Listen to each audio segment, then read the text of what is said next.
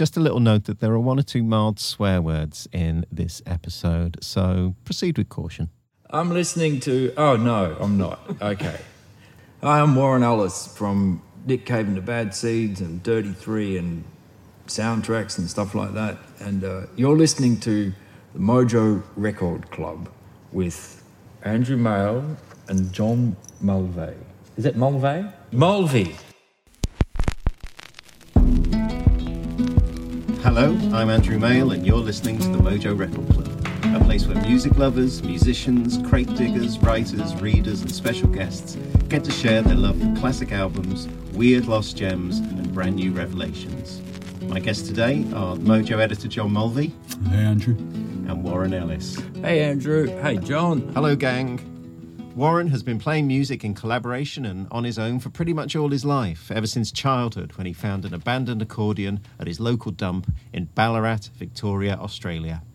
In 1992, he formed the thrilling, loose-limbed and often literally death-defying instrumental trio, the Dirty Three, with Mick Turner and Jim White.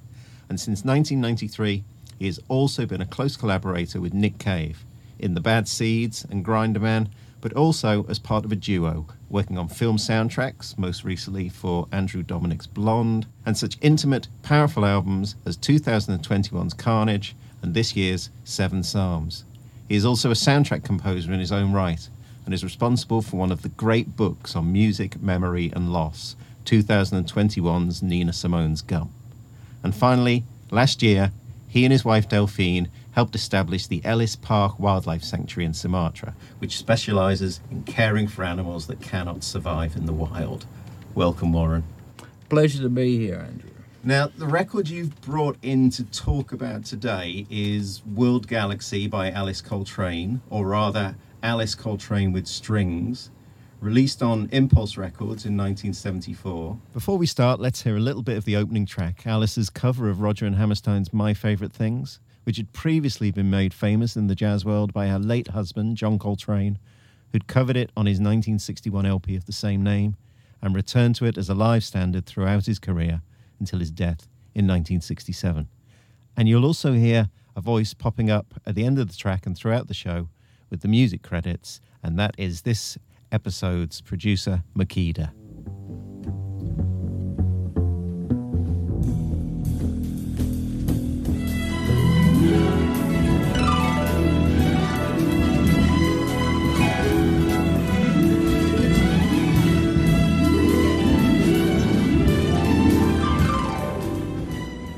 Alice Coltrane, My Favorite Things, from Alice Coltrane With Strings on World Galaxy, released by Impulse Records in 1972. Yeah, it's amazing how that song evolved since his recording of it, his take of it. It really quickly kind of dissolved into something else. So my introduction to Alice Coltrane was, in fact, this record. And it changed my life, literally. It was the first time that I'd ever heard strings used in such a way that was recognisable but absolutely thrilling, chaotic, but all crystallined into this incredibly beautiful music.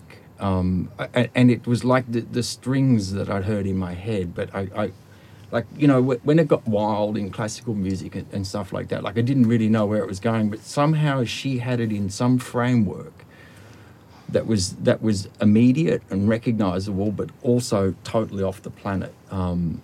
So finding this record was, I guess, life-changing for me. I also had discovered the record John Coltrane and Alice Coltrane around the same time, the one with Leo on it and the Earth and Infinity. Yeah. Those posthumous records that were really looked down on at the time. But they were my kind of the records that I had, and they were the records that I listened to over and over and over and over again. Jazz producer Ed Michel talking about this album, he says the amazing thing was that she was teaching these studio string players how to play free. Right. And that's kind of one of the things about it, is like as you say, you're hearing strings, but not like any strings that you've heard before. No, it's like she just sort of opened the piano up and dumped it all on the ground and said, "Play this." Yeah. And somehow it's contained. I have no idea how they did this recording. I've never looked into how it was done or whatever. I just know that at the time I heard it was what I needed to hear. I've listened to her all my life, and when I did have money, once I could go back and buy records and discovered those beautiful Krishna albums, Transfiguration, the live album, all it did was solidify the feeling that I had about her. I mean, she's haunted me all my creative life. Every time I go in the studio, I've tried to honour her in some way. So on the Dirty Three record, you have Alice Waiting. That's a dedication to her. Carnage, the last record, there's a lot of referencing to her. Ghostine as well. One of the Grinderman albums has an Alice. Yeah, there's track. Electric Alice on that, Yeah. which was, you know, come from that sort of amazing organ sound that she has. The way that I got into Alice Coltrane was via John Coltrane. And a mate of mine who I eventually played, the first band I ever played in, called the Bajascillators, which was a comedy act. I played banjo and I was dressed in a McDonald's outfit and I had a rubber chicken sticking out of the fly of my trousers. It was totally like kind of, you know, we were counselable and everything. And we did this sort of, I was trying to play a banjo and he sat me down one night and he goes, listen to this. And he put on a track and absolutely blew my mind. Like I was hallucinating and I was stone cold sober, and I said, what's that? And he goes, that's John Coltrane. That was a Vigil from Kulu Se Mama. And listening to it, I believed, and I still believe, that I was hearing the voice of God. And John Coltrane had that impact on me from the moment I heard him. Something incredibly humbling about John Coltrane. I've always been interested with you as a musician and as someone who works in the studio. And I was listening to World Galaxy, and part of me is thinking, how are those sounds being made? There's something about the quality of that record. The way that stuff just rips into the channel, like you hear that organ come in, and it's like lightning or something coming. I mean, I've tried to do that on... That's as a reference for me for a lot of recordings like that I've worked on, is how can you get that sensation? It's almost like 3D music or something. It's three-dimensional, the way things just rip in and out of channels and stuff like that. But it's also how the strings feel, even though they're clearly scored, I assume, because they're playing as a section. It complements the improvised nature of the solo. I think Alice scored the strings as well, so kind of I think sure, it's still how it sits there because the organ playing is so free on that record. Yeah, absolutely.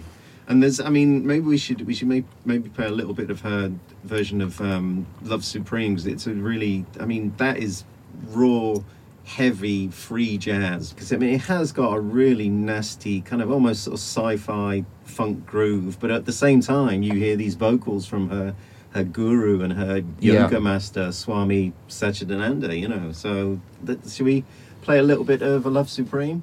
No business. Love knows no bargain. Love never expects anything in return.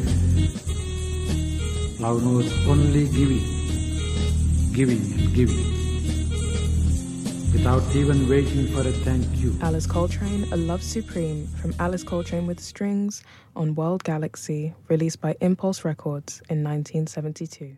All the people around me were listening mainly to, you know, rock and roll, what was around at the time. Like I liked the modern jazz that was going on, because there was something very free about it.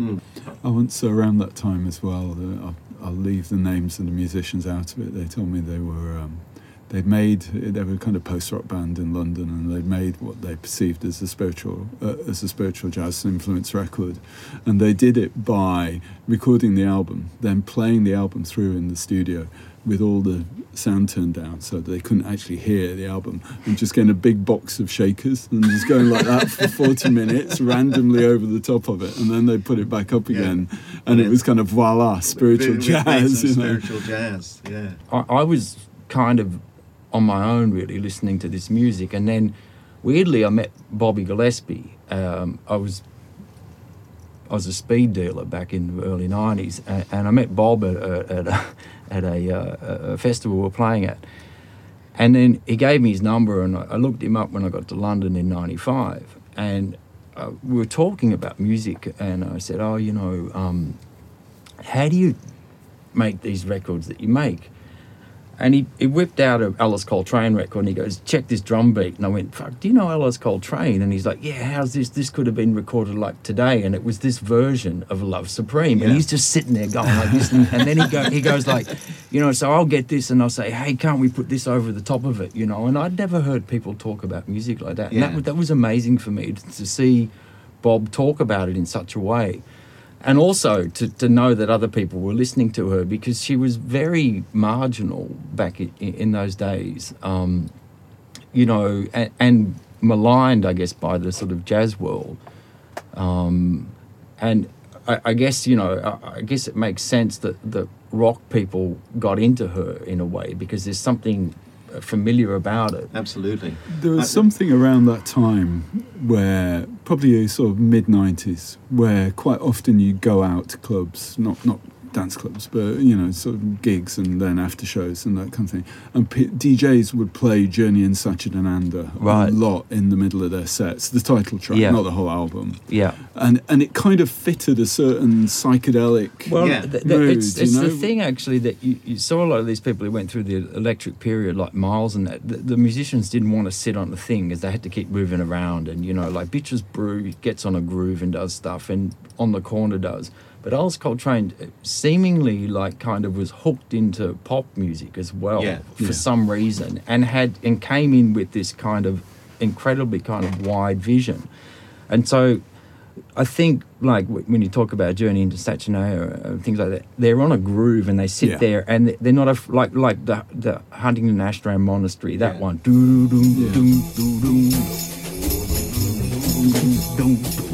Like that. You just made it sound like Deep Purple. It is like Deep Purple. Yeah. It's totally, you know, it's really kind of cool and groovy and stuff, and they're really happy to let the groove kind of take its place, you know, on these records, and it's not so much about chops and all this stuff and going off. This sort of stuff happens, there's room for it, and I think it's what's amazing about that about her, how she could channel this into sometimes like into a 3.5 minute pop song. Yeah, absolutely. You know, phenomenal. I mean, but just even listening to that, the way in which it kind of breaks those ideas of what you think is kind of accepted. So you've got the holy voice, you know, speaking these kind of sacred words, and at the same time you've got going into this incredibly kind of, you know, nasty kind of funk groove. Yeah, well, also, you sort of have to see it in the context of her life. She'd lost John Coltrane and lost a son as well. Yeah. So she'd had these two major traumas in her life, and her way was to construct an ashram, to construct a monastery, and to sing to God, you know, which is phenomenal. Yeah. And I didn't realise that at the time, but I think that this comes through in the music, that it's clearly spiritual, devotional music of the highest order. Yeah. It feels like as close to God as you can get, and it always felt like that. Somebody said to me one time in an interview, like, they have the Church of John Coltrane, why don't we have the Church of Alice Coltrane? And I said, there is one. Anybody that listens to her, we gather in her church, and it's a global cosmic church that's happening, because anybody that enters into her music enters into her church. I actually tried to buy her ashram. The people from Luaka Bop who put out that last record of hers, they told me it was for sale, and I looked into it, and it was beyond my means, so I started telephoning around asking if anyone wanted to pitch in, and everyone had problems with taxes and stuff like this. And then, weirdly, I sort of let go of it, and then just after we finished Ghosteen recording that record, the fires went through and just burnt the whole thing to the ground, and it was gone for good. But luckily a harp was saved. That wasn't there. But I at the time wanted to try and preserve that place, if it was at all possible. We've got a really nice clip of Alice talking about why she chose the harp as an instrument to play. and I don't know if we'll get to hear a little bit of that. Maybe it's the way, it's because I know the instrument is of Egyptian origin. But when I play it, I don't know, maybe the flowingness of it or the way it's so harmonically and melodically set, so different from the piano, for example. It makes me recall Egypt, ancient Egypt. It makes me seem to remember that I have a past or a history there somewhere. Alice Coltrane talking about her harp from Black Journal 26, Alice Coltrane documentary, directed by Clair Bourne in 1970. I had two sort of connections with this record later on when, first of all, when Dirty Three curated All Tomorrow's Parties.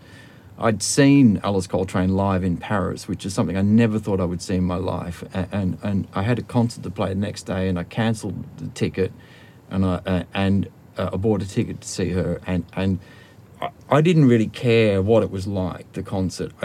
To be in a room with her was enough for me. And the amazing thing was the concert was beyond what I could have imagined. Like, she had Jacques DeJohnette on drums, and she had Ravi Coltrane, and all her children were there, and they came out with her. She was in a robe. She looked amazing. They all held her hands. They walked out, and they sat at her organ that they brought in from the ashram, and then they all sat on either side of her on this really big seat, and they just went into the stuff that you wanted to hear. I mean, it was mind-blowing. And then at the end of the show, and it was in quite a big room in Paris, and we were all just sitting on the floor, and it was really tripped out, and it was so amazing. She came out for the encore, and she just said, "We're going to play a song that John left for us to learn." And then they launched into A Love Supreme, and the whole place just rushed to the front of the stage. And it was in the early days of telephones with cameras, so everyone had their little Nokias up. The security guards were all up there, like, taking photos and stuff like this. And it was incredibly kind of moving, because you realise that song had moved into a different lexicon. You know, it was seen as like a kind of seen as like some sort of, you know, pop song or pop song or something. Sorry, that was my phone. I've turned it off now. And then when 2007 or 2008 when we were curating All Tomorrow's Parties, I wanted to get Alice Coltrane on. She was on the top of my list, and with Barry Hogan, we reached out to her people, and her son Ravi Coltrane wrote back and said, "Mum really wants to do this," which I couldn't believe. And then we had her booked in to play, and a month later, we got an email saying, "Look, Mum's not well; she has to cancel." And then, sadly, she left the earth. And not long after that, then Leroy Jenkins, who's the violin player on A Love Supreme, he contacted me through a friend of his, a mutual friend, Alexandre, who's a musicologist in Paris, and works a lot with jazz.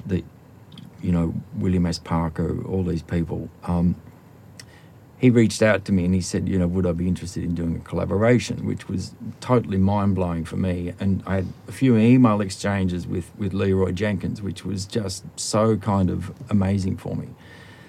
And he sent me what he'd been working on and stuff like that. And then when I sort of went to do it, he sadly passed away as well. So, but I guess that's just how it was meant to be, There's one thing when you're talking about that Alice concert. It reminds me in some ways of the way you write about the Nina Simone concert and how these shows have become sacred events for you in a way.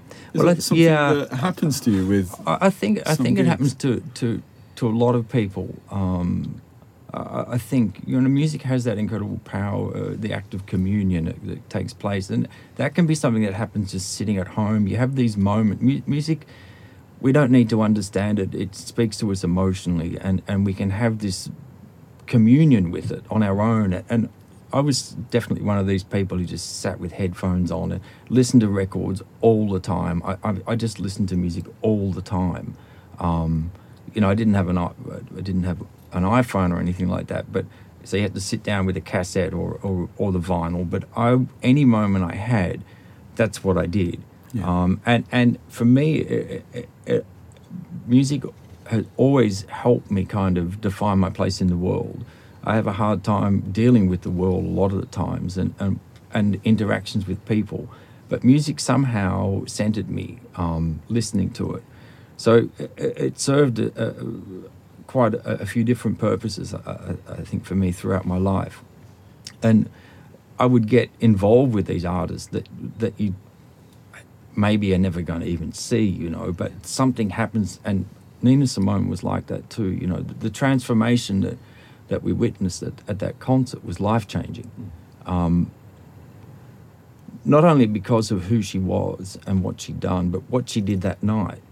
To see somebody who was at the end of their life rise above their physical problems, mental problems, and this genius that had defined her all her life was there. And it was probably more moving than seeing her back in the 60s, I think. You know, I remember seeing The Killer play in Paris, you know, like a show that just was unbelievable, you know, and he could barely get on the piano. He was trying to get his leg up, and the roadies came out and they're lifting his foot up to get it on there. And it was one of the greatest rock and roll shows I've ever seen in my life. You know, the power went down. He just kind of walked to the front of the stage. I mean, it was phenomenal. You know, and I remember seeing Lou Reed do Berlin when he played that record, and watching his sort of vindication and watching him start crying. You know, playing Caroline Says. He just sort of put his hand down and wiped his eye and then turned away from the audience. They're the shows that I really remember. Because you feel like they're playing for you because you've been so intimate with them over the years. And it's the amazing thing, I think, that music is powerful stuff. Incredible stuff. And the thing that you said about that we have the records as the churches, you know, so the place where we can go and kind of, in a way, kind of join in communion or pay our respects. Well, you know, for me, and I say this totally seriously, you know, Alice Coltrane is the holiest of the holiest, as far as I'm concerned. You know, I like I said, you know, I try to honour her in some way. Every time I go in the studio, I think about the impact that she's had on me, and I think about, I don't even know what she was trying to do, but what I think she was trying to do. For me, it's the holiest music of the highest order. Fantastic. I think that brings us to the point that we've been skirting around a little bit about World Galaxy, in that for a long time it was quite a marginalised record in general critical discourse. Well, it's really odd. There's the main sort of book that's been written on Alice Coltrane's music is Franja Berkman's book Monument Eternal, and she describes she says of World Galaxy about it's kind of the way in which it brings together the strings and dissonant free improvisation. She says it's the kind of thing that would work in small jazz ensembles, but is a rather heavy-handed device for a full string section. And it's odd that even in kind of when she's accepted, there are still these records that she makes, or these sounds that she makes, that people that still don't fit, that still feel not part of the canon. It's not. It disproves the orthodoxy. Yeah, a little bit. Absolutely. Well, there's also a beautiful playfulness about her too. You know, that is often overlooked, or maybe it actually worked against her. I don't really know, but I know when I met Hal Wilner was responsible for presenting some of these records to the label, and he'd go like, "Here it is," and he'd put it on, and they go, "Right, what are we meant to do with this?" You know, because it wasn't jazz enough in those days, and it wasn't. I think it was a really hard sell, which is why I found her in the first place, because that would come out, and then it would just go straight into the $2 bin, and then it'd be waiting for me, you know. And I've spoken to a lot of people, and that was a similar case. I mean, I couldn't afford. I had to be really kind of committed to buy a full price record in those days, you know. And it wasn't at your fingertips on Spotify. You couldn't just listen to anything and everything, which is, you know, a wonderful thing. You know, I remember hearing about Lawrence of Newark, and now I waited years to hear that record, and when I did, you know, like, I mean, it was beyond what I thought, but it built up so much in my head, Yeah. you know, in those days. Like, someone had told me about it, was this and that, and there's only a few hundred copies and da-da-da-da-da, like that. You know, sometimes it sort of let your imagination just run riot. Yeah. And it's rare, isn't it, that you will listen to a record and it meets all those demands and all those aspects of what you'd imagined it to be. Yeah, absolutely.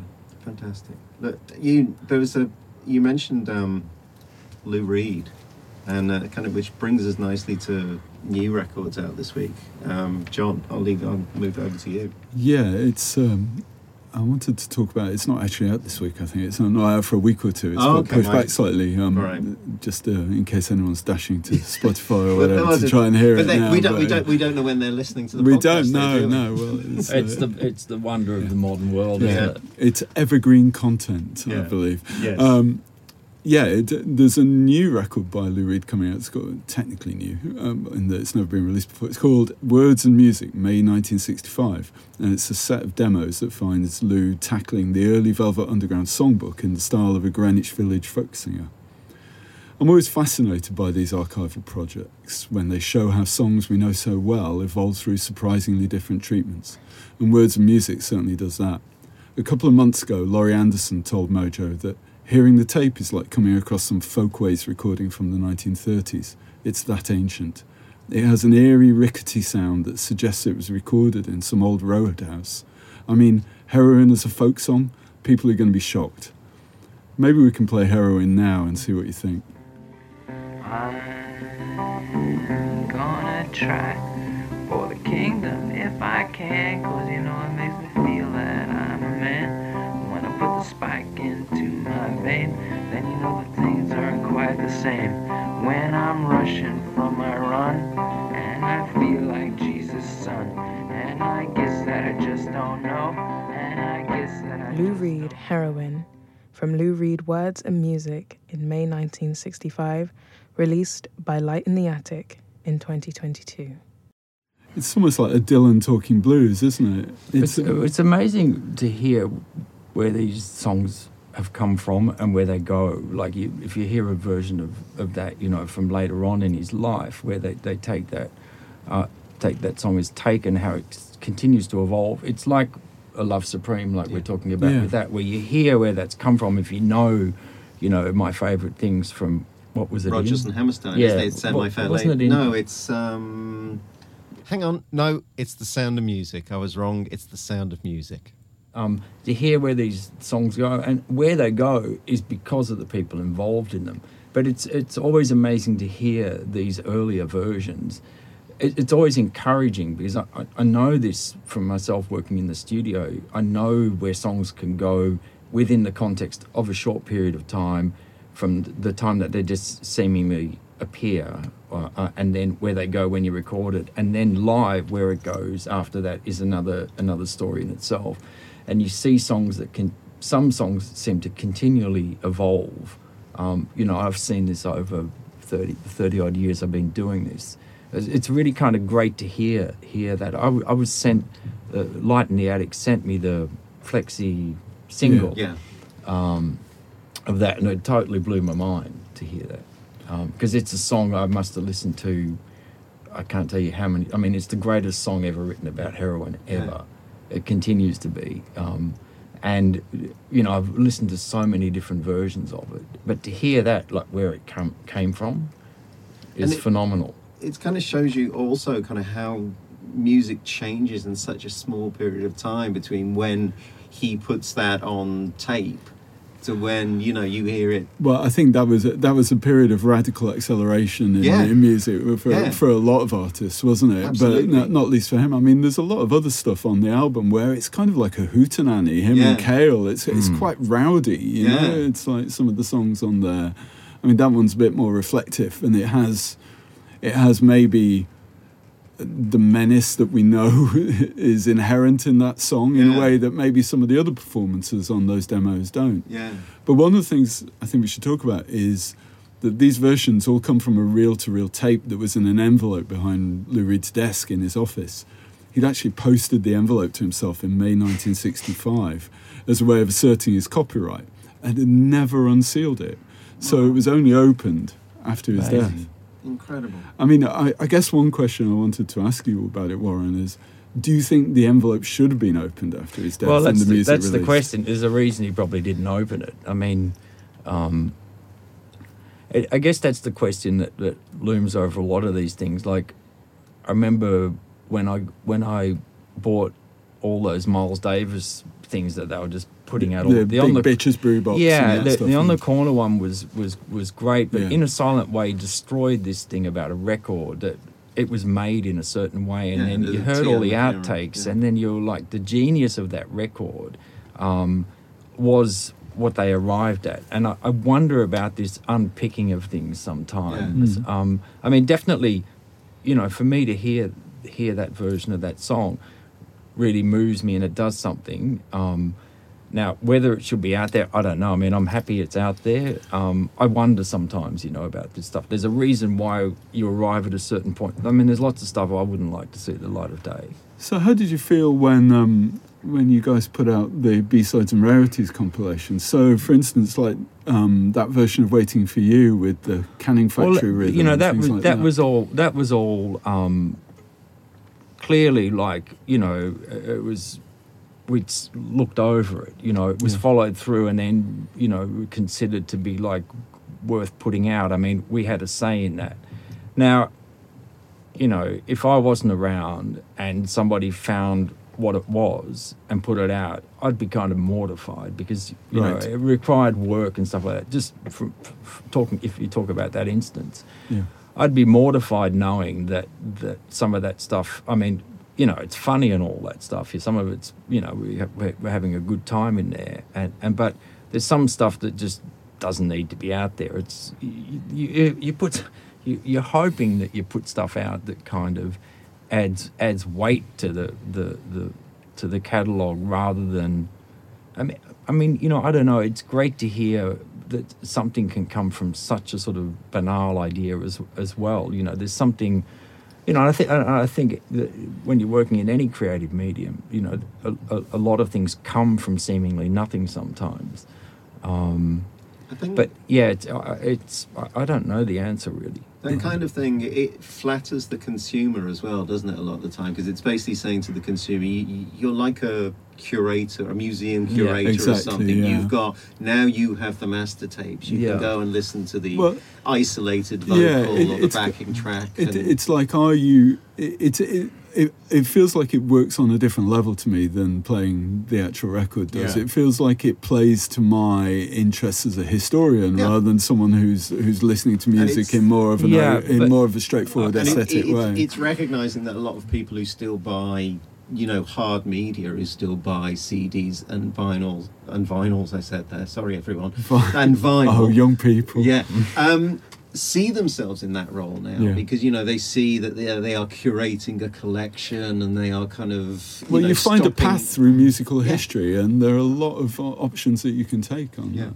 But I mean, at the same time, I'm incredibly grateful that they have continued to find Karen Dalton recordings. Right. Yes. Green Rocky Road, those live recordings, I love them more than the studio records. Yeah. There's something incredibly real about them, and she's singing naturally, and we actually really feel her more than that. And my son's into Jonathan Richman, my youngest son. He's 20 now. He's not so young.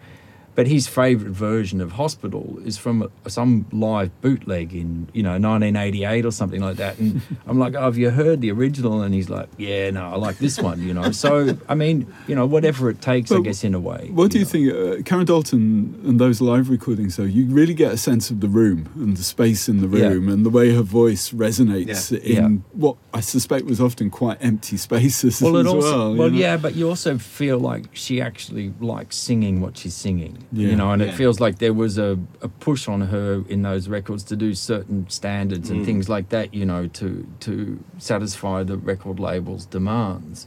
But then on those records, she's really singing the songs that she loves. And I think that I've listened to them. I mean, before they came out, I used to listen to the other two records. I had cassettes of them from Mick. But once I heard these new records, I mean, I listen to them all the time. Yeah. They're the ones I constantly go back to when I want to hear. And like also I remember hearing Pearl, the outtakes of Pearl, and I don't know if they put the right versions on, like My Baby and Cry Baby. It seems like the alternate takes sounded better to me. It's the whole argument behind the Dylan bootlegs as well, isn't it? They're amazing, those things. Yeah. They I mean, they're amazing. Those, I mean, but he's clearly kind of overseeing that, or someone is, which is a different thing to the label going, look, we've got all these takes absolutely. and outtakes. Hey, let's chuck them out, like. But So, the idea that Dylan fans were always convinced that he was putting out the wrong versions, especially during like the 80s. And It's always, I remember interviewing Jim O'Rourke about 25 years ago, and he was talking about the sort of the horror he had of live performing in a conventional way, because he never liked repeating, doing the same thing twice, even if it meant performing a song. And sometimes I think listening to those bootlegs of Dylan especially, and that kind of almost neurotic pathological desire to try and invent different ways of moving through a song at such speed. And it's kind of, I don't think he has any concrete, or my hunch is he has no concrete idea of what is the kind of the key version of any of his songs. It's I think whatever in the moment. Well, he puts it on an album. You have to commit to something, and then you say like, okay, well, this is the version that we're putting out, and you do. Marty Casey from the Bad Seeds, he goes through all that stuff, and he's always like, hey, have you heard this version? This version of that. Like, he goes through all that. He loves that, and he always plays you something that, is really amazing. Another version of a Dylan song. Just going back to Lou Reed, did you ever meet him? I met him when he did Metal Machine Music, briefly, but he was quite sick at that stage. And then he came in the studio when Nick and I were doing Lawless, which was a bootlegging movie. And we had Ralph Stanley sing a version of White Light, White Heat, which was hell, actually. Hell went up to Nashville, and it was one of Hell's crowning achievements, I was on a Zoom chat. Me and Nick were on it was like iChat or something in the early days of that. And we had Ralph Stanley and Hal Wilner, and Hal's just going like, you won't believe what's going on in here, like this. And he's just got his hand like, he goes, it's off the planet, like this. And he's hiding around the corner, and we get out into the room, and there's Ralph Stanley looking really kind of like pissed off. And they'd send us these versions of White Light, White Heat, Sure Enough, the Beefheart song, and Link Ray's Fire and Brimstone. Oh, yeah. And we'd recorded all these like raggedy versions, and sort of gave him the key and stuff like this, and wanted him to sort of just sing them the same tempo and the same key, and then we were going to drop them on. But when we got them back, like White Light, White Heat was a waltz and totally different key. And I remember I was going like, it's really great, your version. Is there any way that you can do a bit like like that? And he's just looking at me like this, and his guitar player just comes on and he goes, Ralph, don't sing in D. Like that. And we're like, right, Nick is jumping around in the room like this. But the amazing thing was that we actually got these incredibly beautiful recordings of these songs. Yeah. And Hal facilitated that. Like, no one had ever got Ralph Stanley to sing outside of his wheelhouse. Yeah. Hal went up. Hal was amazing like that. Hal was such a one-off. Like, he was such a beautiful guy and amazing, So he was working on that phenomenal record, Lulu. He was producing that, and him and Lou Reed were in they just recorded, as it turned out, Junior Dad, and Lou was flying back to New York. He came in the studio because Hal wanted him to hear these versions, and White Light, White Heat, basically. And so he came in the studio then, and I met him at that point there, which was just amazing, because he shuffled in, which really shocked me, how, and then he was really feisty, just sitting there and then we put it on, And he just, as soon as he heard the opening of the version of the song, he just went, unbelievable, like that, and just sat there listening. And then you could see this tear just build up in his eye, like that, and he's just going, unbelievable, like that. And when it got to the end, he just said, 40 years later, Ralph Stanley taught me how to sing White Light, White Heat. Oh. Like that. And then I said, oh, do you want to hear the other tracks that he did? And he's like, yes. And I had it on my laptop. And I said, oh, this is Fire and Brimstone by Link Ray. And he just goes, I know that. And I played that. And then the next day, Hal sat me down. He goes, check this out. And he stuck his headphones on my head and played me Junior Dad. And I could not believe it, that track off that record. Yeah. And that's what they just recorded. So he'd come from doing that, sat in the studio, and according to Hal, missed a plane for the first time in his life because they were driving back. They stuck Junior Dad on in the car, and he's like, pull the car over. And they sat there, and I think his father had just passed away, and he sat there and had a real moment with it and missed his plane. And it had never happened before. So, yeah, I have just that one story. Incredible. Pretty good story. Yeah, that's a fantastic story.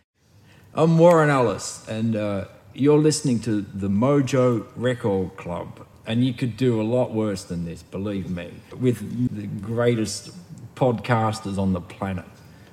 Listen up. If you've got to subscribe, dig into your pockets. And if you won't, then send the money to my bloody park in Sumatra.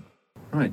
My new record that's out this week, next week, is by the Chicago-based deep drone trio Bitchin Bajas. It's called... I'm going to pause and see if I can get this right. Bajascillators. Oh, I think it might be Bajascillators. Bajascillators, come on, yeah. Man. Right, okay. Google right. Translate. Bajascillators on Drag City. Bitchin Bajas are Cooper Crane, Rob Fry, and Dan Quinn-Livin. They've been making music since 2010, working with the likes of Natural Information Society and Bonnie Prince Billy. I'd imagine that they're also big fans of Alice Coltrane because they're going for that loose, live-sounding, blissed-out, transcendental groove. I saw them live recently playing their set of Sun Ra interpretations, Switched on Ra, and it never felt like cold-faced replication. There was a real warmth and positivity to their performance, and I think that all runs through the new LP. We should maybe hear a little bit of the opening track, Amorpha, which, as they used to say on 70s FM radio, really needs to be heard on the headphones in your conversation pit to fully get the benefit of its kind of ascending percussive beauty.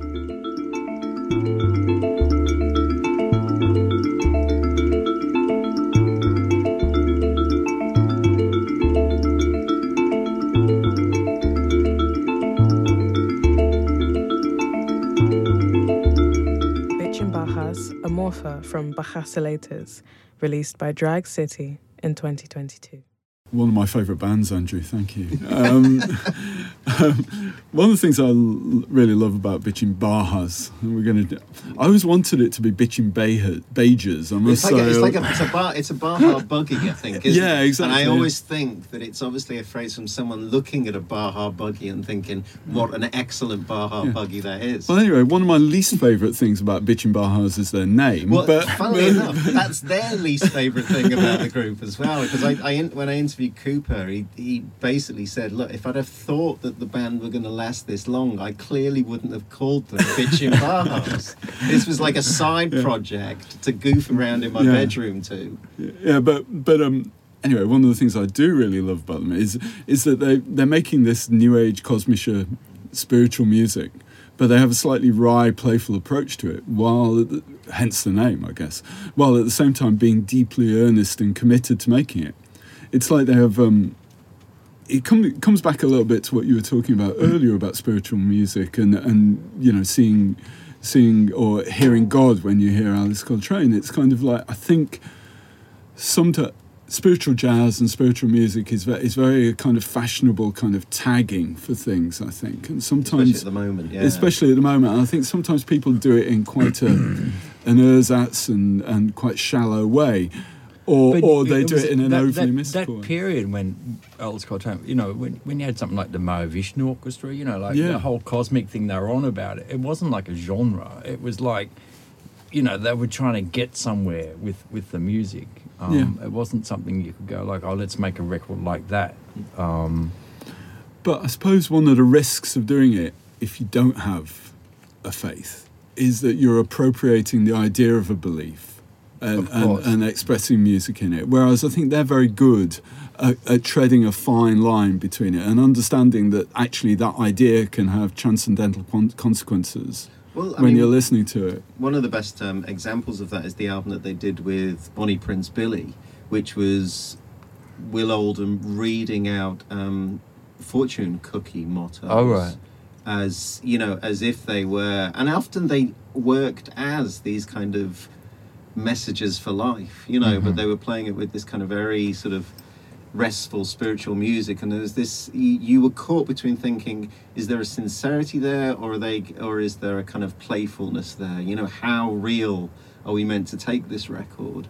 But the end result is that it had an incredibly powerful and restful effect. Exactly, you can take it. I think the correct answer is both. Yeah, and that actually it works on whichever level you're willing to accept it. Which I think defines what the group are about. Really, you can take it on both levels. Yeah, are they a group that you've heard before or familiar with? Yeah, I'm not really great at keeping up. Like it's not my job, and in a way, it's.